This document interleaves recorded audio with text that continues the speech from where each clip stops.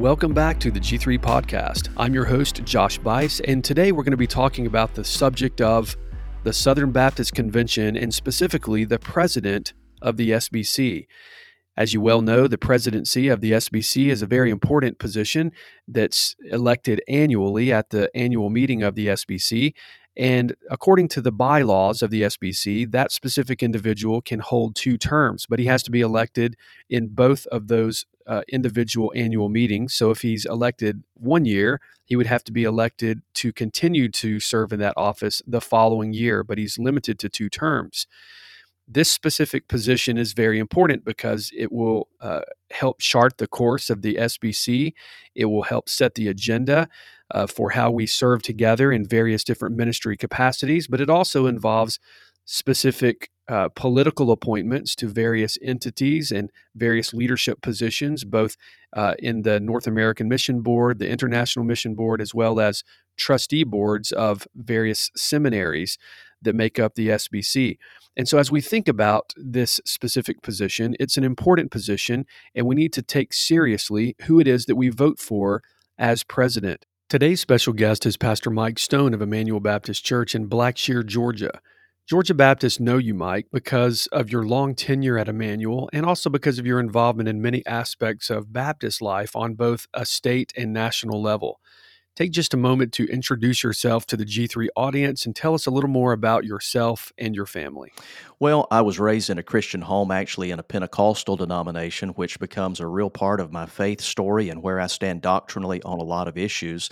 I came to Christ when I was 8 years old, and by the time I was in high school, I really began from my own personal Bible study to see some distinctions with my boyhood church on issues of the sufficiency of Scripture and the very nature of salvation. So after high school, my parents allowed me to begin seeking out a church of my own conviction. And after a number of months looking around at different churches in Valdosta, Georgia, where I was raised and graduated high school and would later attend college, I selected a Southern Baptist church because of doctrinal biblical conviction. And after graduating from Valdosta State, I had sensed a vocational call of God on my life. I enrolled in law school at Mercer University, thinking God was calling me to be an attorney and maybe leverage that occupation for the causes of the gospel. But while I was in law school, the Lord just really confirmed in my heart vocational church ministry was His calling on my life. So I withdrew from law school and within a few months was serving on staff at a church in Macon, Georgia. That was in 1994. So I've been in full-time vocational ministry for 27 years. It was at that church in Georgia that I met my wife. That was her childhood church, and so she and her family were attending that church, and I would later go on staff there. We would be married. And around 25 years ago, soon be 25 years ago, the Lord called us to Emmanuel Baptist here in southeast Georgia, the city of Blackshear. And I first came as the minister of music and served in that position for about 5.5 years, and will soon celebrate my 19th anniversary as senior pastor. My wife and I were blessed. We have been blessed with 4 children. We had about a 7-year struggle with infertility. Many members of your listening audience will kind of relate to that. We adopted 2 children at birth, and then after a few years, the Lord gave us 2 miraculous surprises, and my wife was blessed to bear our 2 younger children. But the church here has really prospered just through strong, steady focus on biblical evangelism and biblical exposition of Scripture. We're in a city of about 4,000 people, and yet God has really blessed the ministry here. That kind of gives you, you get noticed by people in various places of leadership. And so what God has done here at Emmanuel has really afforded me some opportunities to serve in our local association as well as in Georgia Baptist life, serving as chairman of our state executive committee, president of the Georgia Baptist Convention in 2017 and 2018, and then later to serve as chairman of the SBC Executive Committee. And my wife has been very supportive of all of that, and just very grateful for her role in her ministry in my life as well. Mike, you've made it clear that you're going to be running for the presidency of the Southern Baptist Convention in 2021. And I want to ask, what exactly qualifies you for this leadership office within the Southern Baptist Convention? Well, Josh, one of the things that I've been focusing on is that I believe I'm an organizational insider, but a relational outsider. What I mean by that, as an organizational insider, obviously serving as EC chairman and president of the second largest state convention in the SBC. That's Georgia is usually second, right behind the state of Alabama in terms of cooperative program giving and some other statistical measurements. So I've served in key positions inside the second largest state convention in the SBC and was chairman of the national board for 2 years. In fact, I'm the immediate past chairman of the SBC Executive Committee. So I have organizational inside knowledge. I know what the governing documents say, how things work. I've also uh, been able to see up close and personal what some of the current real time challenges and opportunities are. So that's kind of the organizational insider part. But I think it's equally important that I'm a relational outsider. And by that, I mean I have not well, here in South Georgia, we use the phrase run with, kind of who your friends are. And who your friends are is not a character statement. Your friends are who they are. But if you look at recent leadership across the SBC, there tends to be a lot of renominating. There tends to be a lot of this one nominates this one, who nominates the other. And there's a very small group who provide the overwhelming majority of leadership in the SBC. The other thing that I would really highlight is that I am, first and foremost, in ministry. I'm a husband, a father, and a local church pastor. The SBC, you'd have to go back 30 years or more to find an SBC president who pastors a more normative type of church. And I don't say that to disparage any pastor who's been SBC president who pastors a what we call a mega church.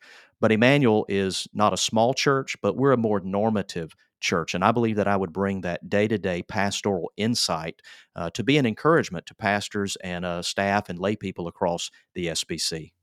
The cooperative program is an important issue for many members of the Southern Baptist Convention. It's actually important for the functionality of the convention of churches that partner together for various ministry aspects, including both education and church planting. How important is the CP to you personally, and how do you see your leadership impacting the CP giving?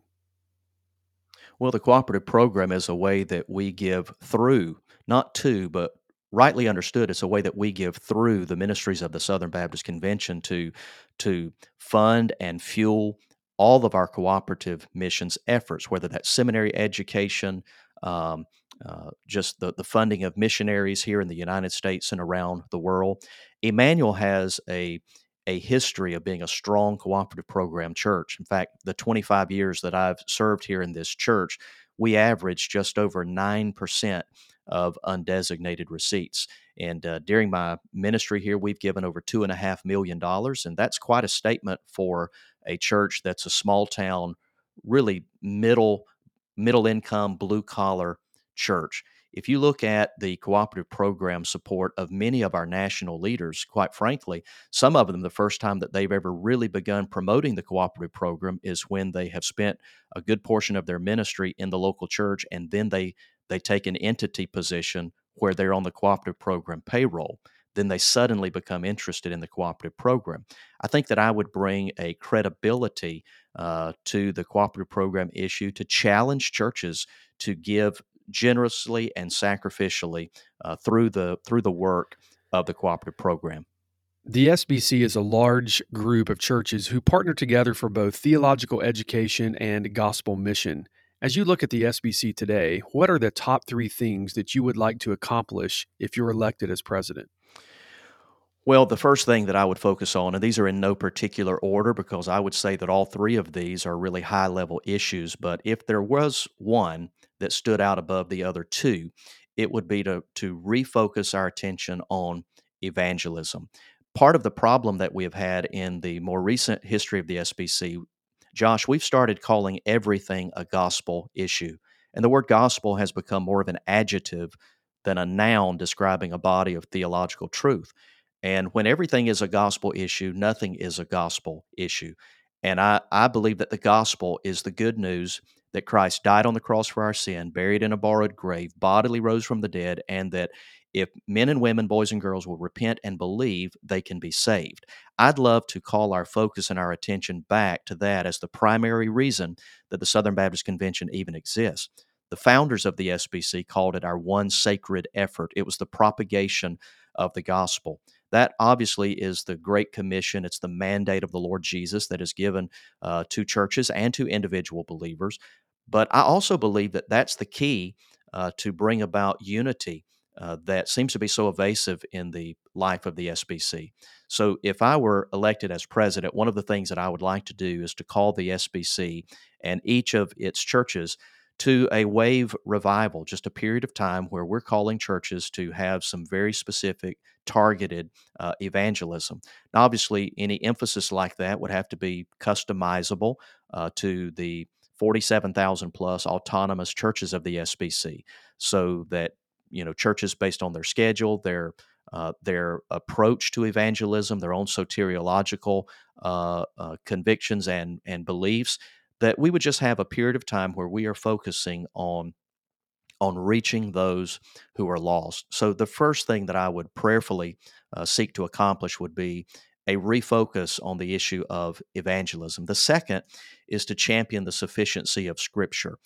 I think that most of the people in the SBC would verbally attest to their belief that the scriptures are sufficient, but yet we see some theories and ideologies, some have called them analytical tools like critical race theory and intersectionality, that are infecting the stream of thought in the Southern Baptist Convention. And I believe that these things are contra the scripture. They are in contradiction to the scripture. So you can't mix things like CRT, intersectionality, while simultaneously saying that you believe in the sufficiency of scripture. I would use the pulpit, if you please, of the SBC presidency to champion the fact that we need to focus on the sufficiency of Scripture with our actions, and by that I mean our hiring practices, who we allow to teach, what we allow them to teach, that we should champion the sufficiency of Scripture with our actions as well as we do with our verbal statements as well as our written statements. So I would champion the sufficiency of Scripture, try to focus on the issue of evangelism. And the third item is just to seek to foster greater involvement from grassroots Southern Baptists. As I've already indicated, I think that there's a lot of power, influence, and authority in the SBC that has been vested over time in a smaller and smaller group of people. And you'd be hard pressed, Josh, to get 9,000, 10,000 messengers to an annual meeting with, depending on how you count the math, north of 14 and a half million Southern Baptists. So a very small percentage actually go to the annual meetings. And this is how you can get things like Resolution 9 and statements and decisions coming out of our annual meetings that I personally do not think represent rank and file Southern Baptists. So I just want to do some things to help foster greater involvement from what I would call grassroots Southern Baptists to be more involved, more engaged, more invested in the cooperative mission of the Southern Baptist Convention. Mike, it is no secret that social justice is a hot topic that's presently creating division within the SBC. In 2018, I was part of a group who organized and published the Statement on Social Justice and the Gospel. What we were seeing was a massive problem of people using hot topic issues from a political lens to impact evangelical circles, both entities and denominations and institutions that we love. And while we believe that justice is something that we should care about and engage in as Christians, and that racism is a real sin that we see and that we experience even in our present day, there's also an agenda to use these hot topics for political motivation. And we could see this, and we wanted to spotlight this problem within evangelicalism.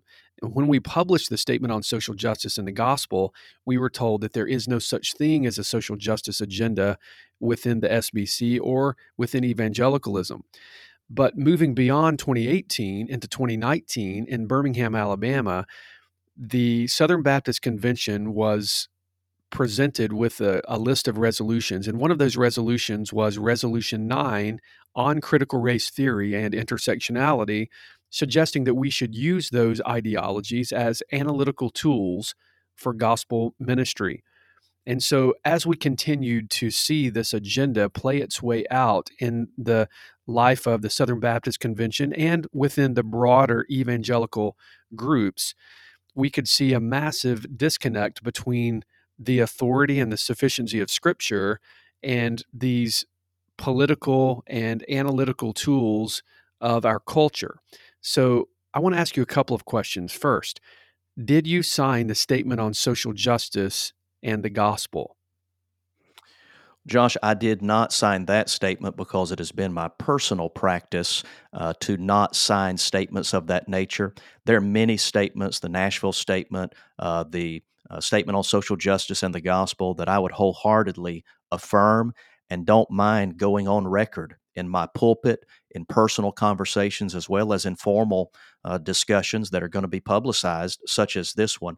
I wholeheartedly agree with the Statement on Social Justice and the Gospel. It has just been my personal practice as a local church pastor to not sign such statements. Well, perhaps we can convince you to go ahead and sign the Statement on Social Justice and the Gospel.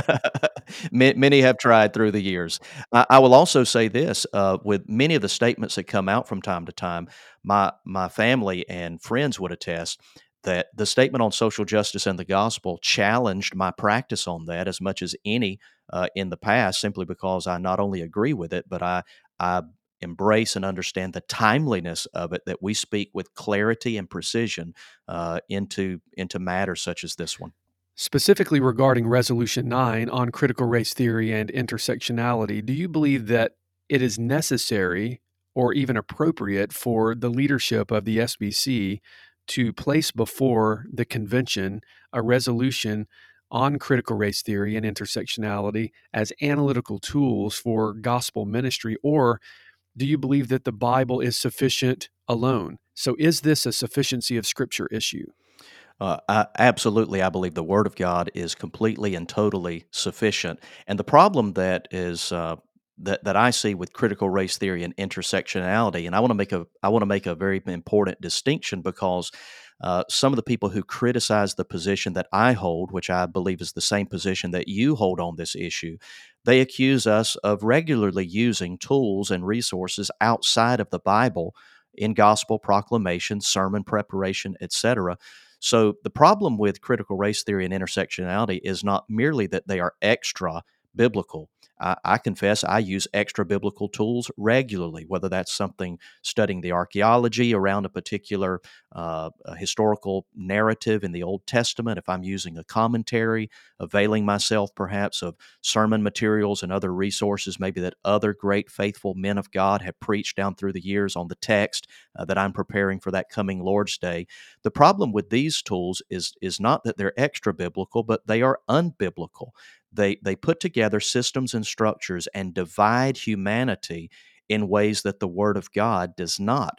Now, I know this is a very broad statement. I don't want to get bogged down in the weeds of it, but I would just simply say CRT and intersectionality, they misdiagnose the remedy because they misdiagnose the problem. They think the problem in the world is power structure and privilege, but the problem in the world is the reality of sin, that we're all members of Adam's race, and we're born into this world with a depraved nature that is bent against God, and only the power of the Holy Spirit, through the regeneration that comes when we hear and receive and embrace the gospel, that's the only remedy. But critical race theory and intersectionality, they define guilt and innocence on the base of identity, whether that's gender identity, ethnic identity, economic identity. And Josh, one of the real problems that I see with that is that when guilt or innocence is based on identity, which to a large degree is immutable. I mean, I was born male. I was conceived as a male, born as a male, live my life as a male, and I will always be a male because that's what God created me to be. That's an immutable characteristic. And if I'm guilty of something because I'm a male, then I could repent of that.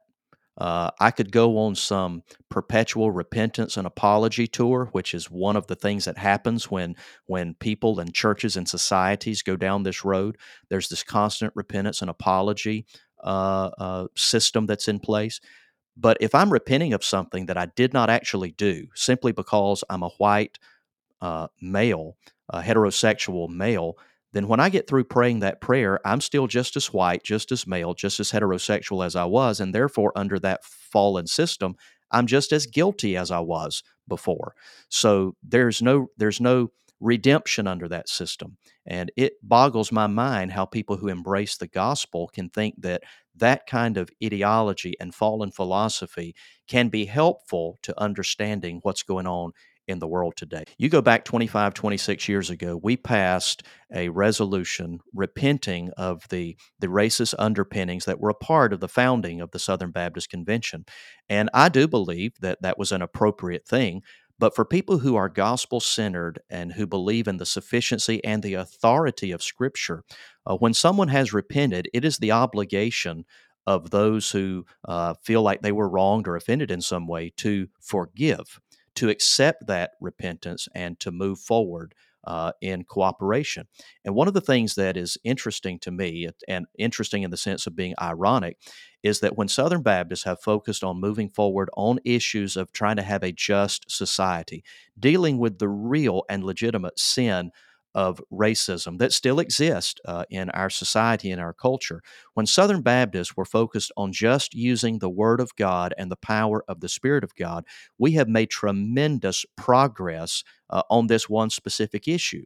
But when social justicians began bringing in critical race theory, intersectionality, and this woke social justice movement, there has been nothing in the Southern Baptist Convention on this issue but confusion and division. And I believe that's by design, because CRT and intersectionality are not tools of unity. They're not Bible centric. They are weapons of division. And so we shouldn't be surprised when we allow these things to come in to Southern Baptist thought that they do what they were designed to do, and that is divide people on issues and along lines that are not biblically based. Another hot topic that we are facing in our present culture is the issue of complementarianism, and that's specifically within evangelicalism in particular. And while men and women are both created equal, God has created them with distinct roles and responsibilities.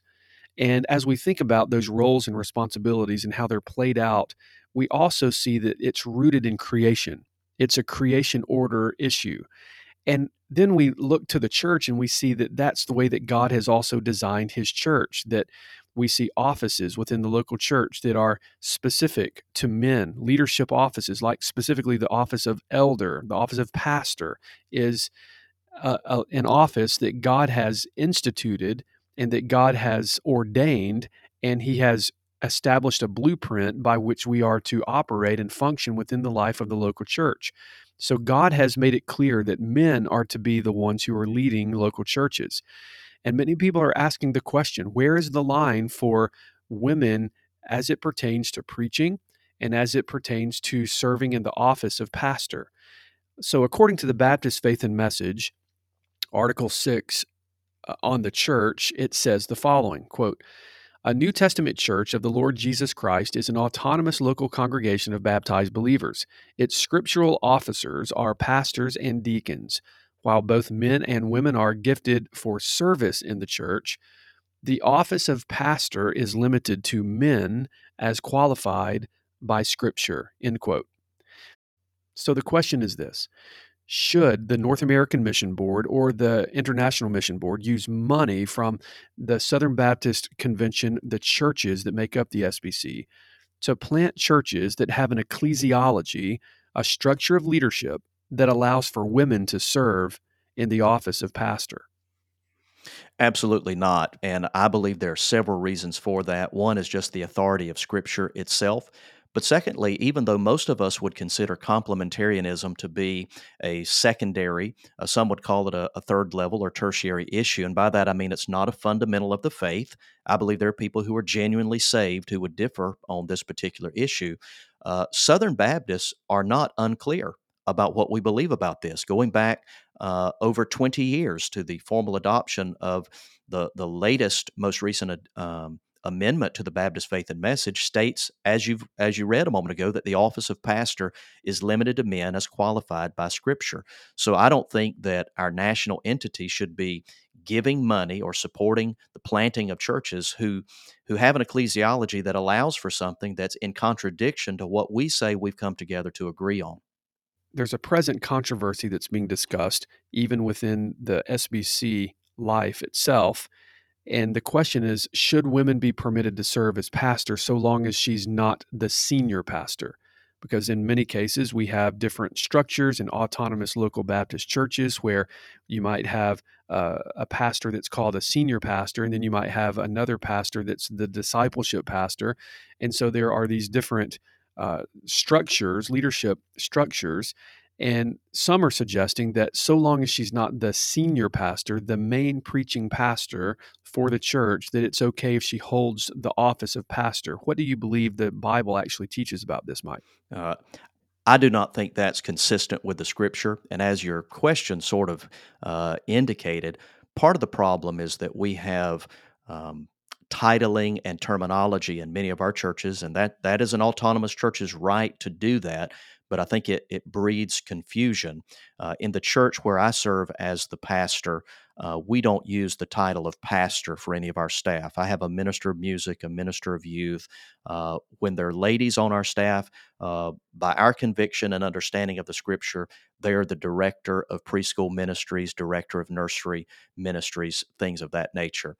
What I would be looking at when I look at the Scripture and I seek to pastor and lead and shepherd Emmanuel Baptist Church, I want to look not merely at titling, but I want to look at the actual function of that office. And the question is, are you in an authority position providing spiritual leadership and oversight? Do you have authority over men? If so, I believe 1 Timothy 2 would prohibit that. When you look at the requirements for either the deacon or in this case the elder in 1 Timothy chapter 3, the Holy Spirit, and we believe in the verbal inspiration of Scripture, uses masculine pronouns. That if a man desires this office, here's what he must be. He must be this, he must be that, he should not be this, cannot be that. And among other things, he must be the husband of one wife. And people will differ maybe on how they interpret and apply that phrase, the husband of one wife. But no woman could ever be the husband of one wife, regardless of whether you think that's speaking of polygamy or divorce, remarriage, whatever. So I would be looking as a pastor, and I think the Southern Baptist Convention should be looking at what is the actual function of that position in the church. I do not think that a woman should be serving as an associate pastor or any other pastor. Just changing the title away from senior pastor, lead pastor, co-pastor doesn't affect or change what the Bible actually says about the role that that person would have in the local New Testament church. And Josh, I was raised, as I mentioned at the outset, I was raised in a denomination that embraces women serving as pastors and evangelists. And I was in a conversation with an immediate family member of mine who was attending a church, a Pentecostal church that had a female serving as pastor. And when we got into this discussion, which is not always wise in family settings, around Thanksgiving turkey, this family member countered my position by saying, "This lady is one of the most gifted Bible teachers that I've ever heard." And I said, I don't take any issue with that. I'm confident if you say she is, I believe that she is. And the family member said, people are regularly saved under her proclamation ministry. I said, hallelujah. That's the power of the gospel. But that has nothing to do whatsoever with a woman serving in a role that I believe is clearly and explicitly forbidden by a proper understanding of the Scripture. So that's not to say that women can't be gifted teachers and that when they function, even in what I think is an unbiblical role, the Word of God does what it does, and the gospel does what it does. It is the power of God unto salvation. We've certainly have even seen people be saved under the preaching ministry of folks that are lost. So this is not to impugn the giftedness of a woman, but it just deals with the role assignment that is clearly delineated in Scripture.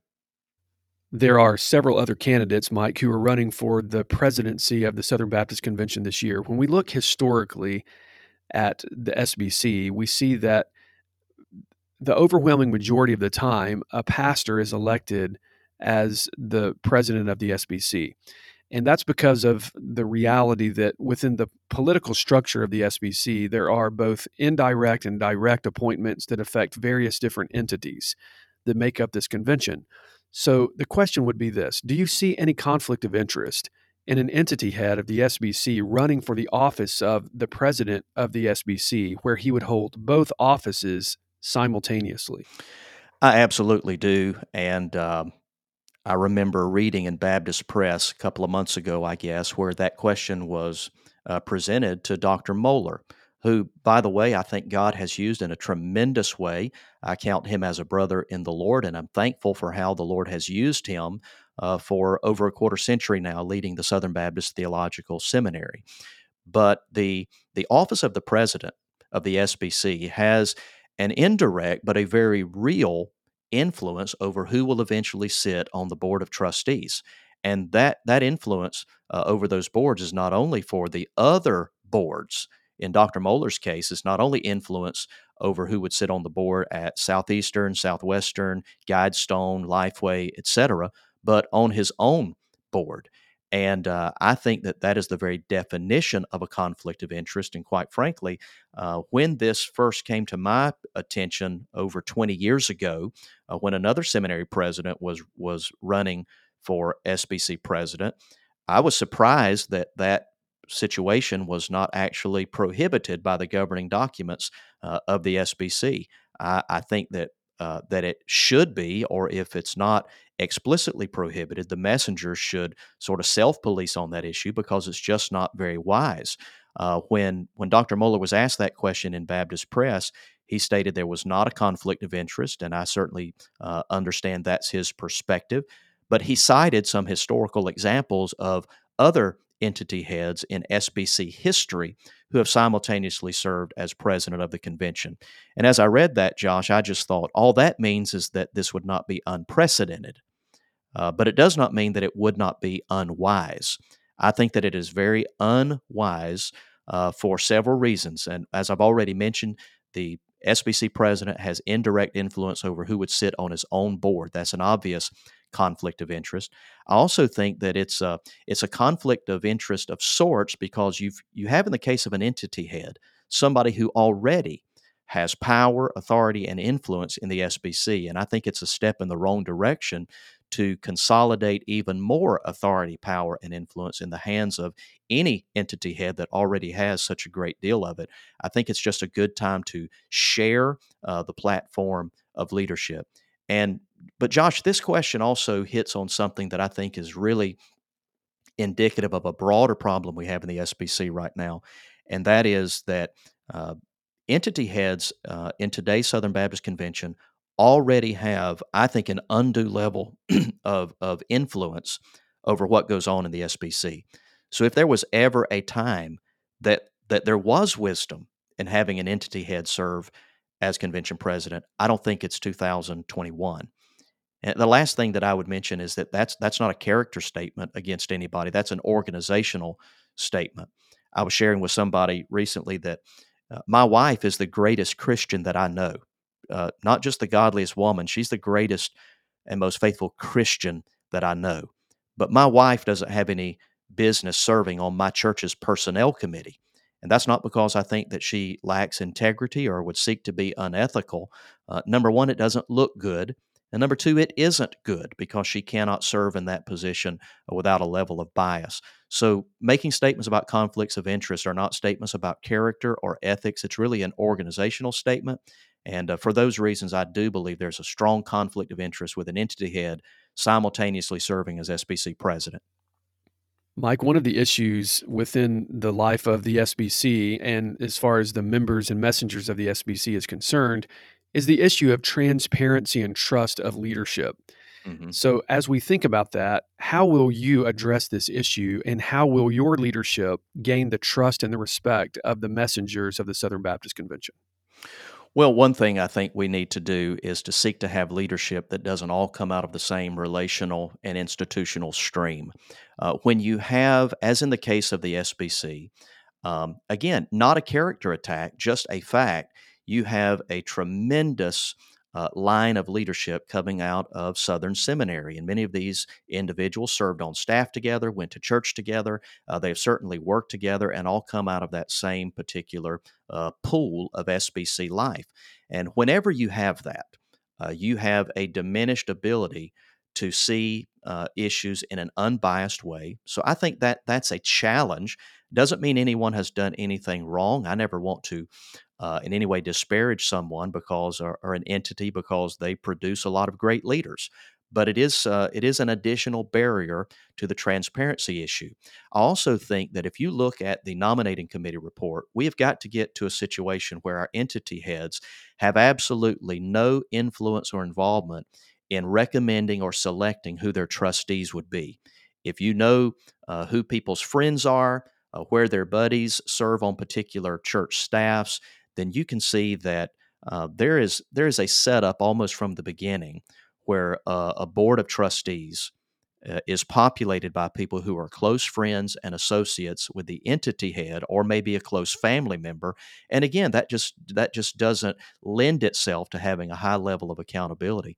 Josh, we also have a structural problem because most boards meet one or two times a year, and they kind of blow into town on a Monday afternoon, have a Monday night meeting, maybe all day Tuesday meetings, and they unanimously agree to things that if you interview the average trustee, by and large, they do not have a great level of detail and information about what it was they just approved.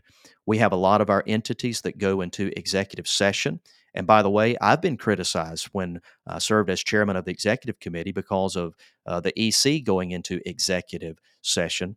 But the record would indicate that I was not in favor of those executive sessions, and actually motions that came from the floor took the executive committee into those executive sessions. I am very much in favor of operating in full sunlight and transparency.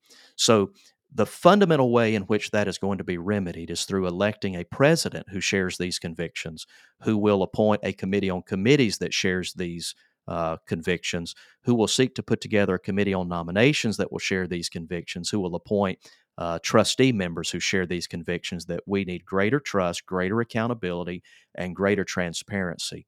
And one very specific way that I think we need to do that, especially with our larger entities that have hundreds of millions of dollars that flow through them, is from time to time to have an outside, independent forensic audit of exactly what's happening with the money.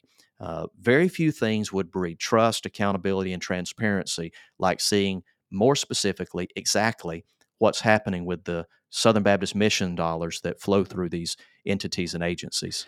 Mike, the final question that I have for you is simply this. As we think about making plans for this summer and the annual meeting of the Southern Baptist Convention approaching us in Nashville, the question would be this: why should people actually make their plans to attend the annual meeting of the Southern Baptist Convention this June and then vote for Mike Stone as the next president? Well, Josh, I hesitate to start with an answer that sounds pragmatic because people who know me know that theologically I'm not a pragmatist. But pragmatism is a good thing to look at depending on what it is you're looking at. I say that simply to say the Southern Baptist Convention is in substantial decline. Our membership is in decline. The cooperative program is in decline over the last 10 to 12 years to the tune of tens of millions of dollars, as was recently highlighted in the ERLC Task Force report. Our baptisms are at the lowest rate since 1939. Some measure of that, of course, could be that churches are more attentive to and focused on a regenerate church membership, and so maybe are not as flippant or quick to baptize a professing convert. But that greater level of care, which I affirm, doesn't account for the precipitous decline in evangelism. I say all of that simply to say that if that's the direction you want to see the Southern Baptist Convention going, then let's keep allowing the system to perpetuate leaders from inside the system. So someone who can come in from the outside, who has institutional knowledge, but is that relational outsider, to come in, put a new voice, a new set of eyes on these issues, to focus on just dealing with these issues, yes, in as winsome and Christ-like a way as we can, but also to do it in a forthright way I think is exactly what the Southern Baptist Convention needs. And to be very candid, I think a vote for Mike Stone is a way to say to pastors in churches that are numerically smaller, that are out of the mainstream, they're not one of the churches that gets in the limelight all the time. It's a way of saying that every Southern Baptist matters. So bring your vote and share your voice this June at the Southern Baptist Convention. Well, Mike, I want to thank you for joining us for this conversation and for this edition of the G3 podcast. Josh, it's been a privilege to be with you. Thank you for joining us for this edition of the G3 podcast. We want to point you to our website at g3men.org. There you will find resources on a weekly basis as well as archives of this very podcast. We also want to encourage you to make your plans to join us for the G3 National Conference on the theme of Christ.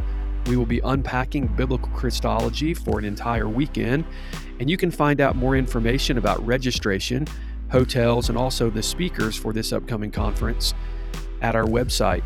The dates are September 30th through October 2nd. We hope to see you with us this fall for the G3 conference, and also we look forward to seeing you next time on the G3 podcast. May God bless you.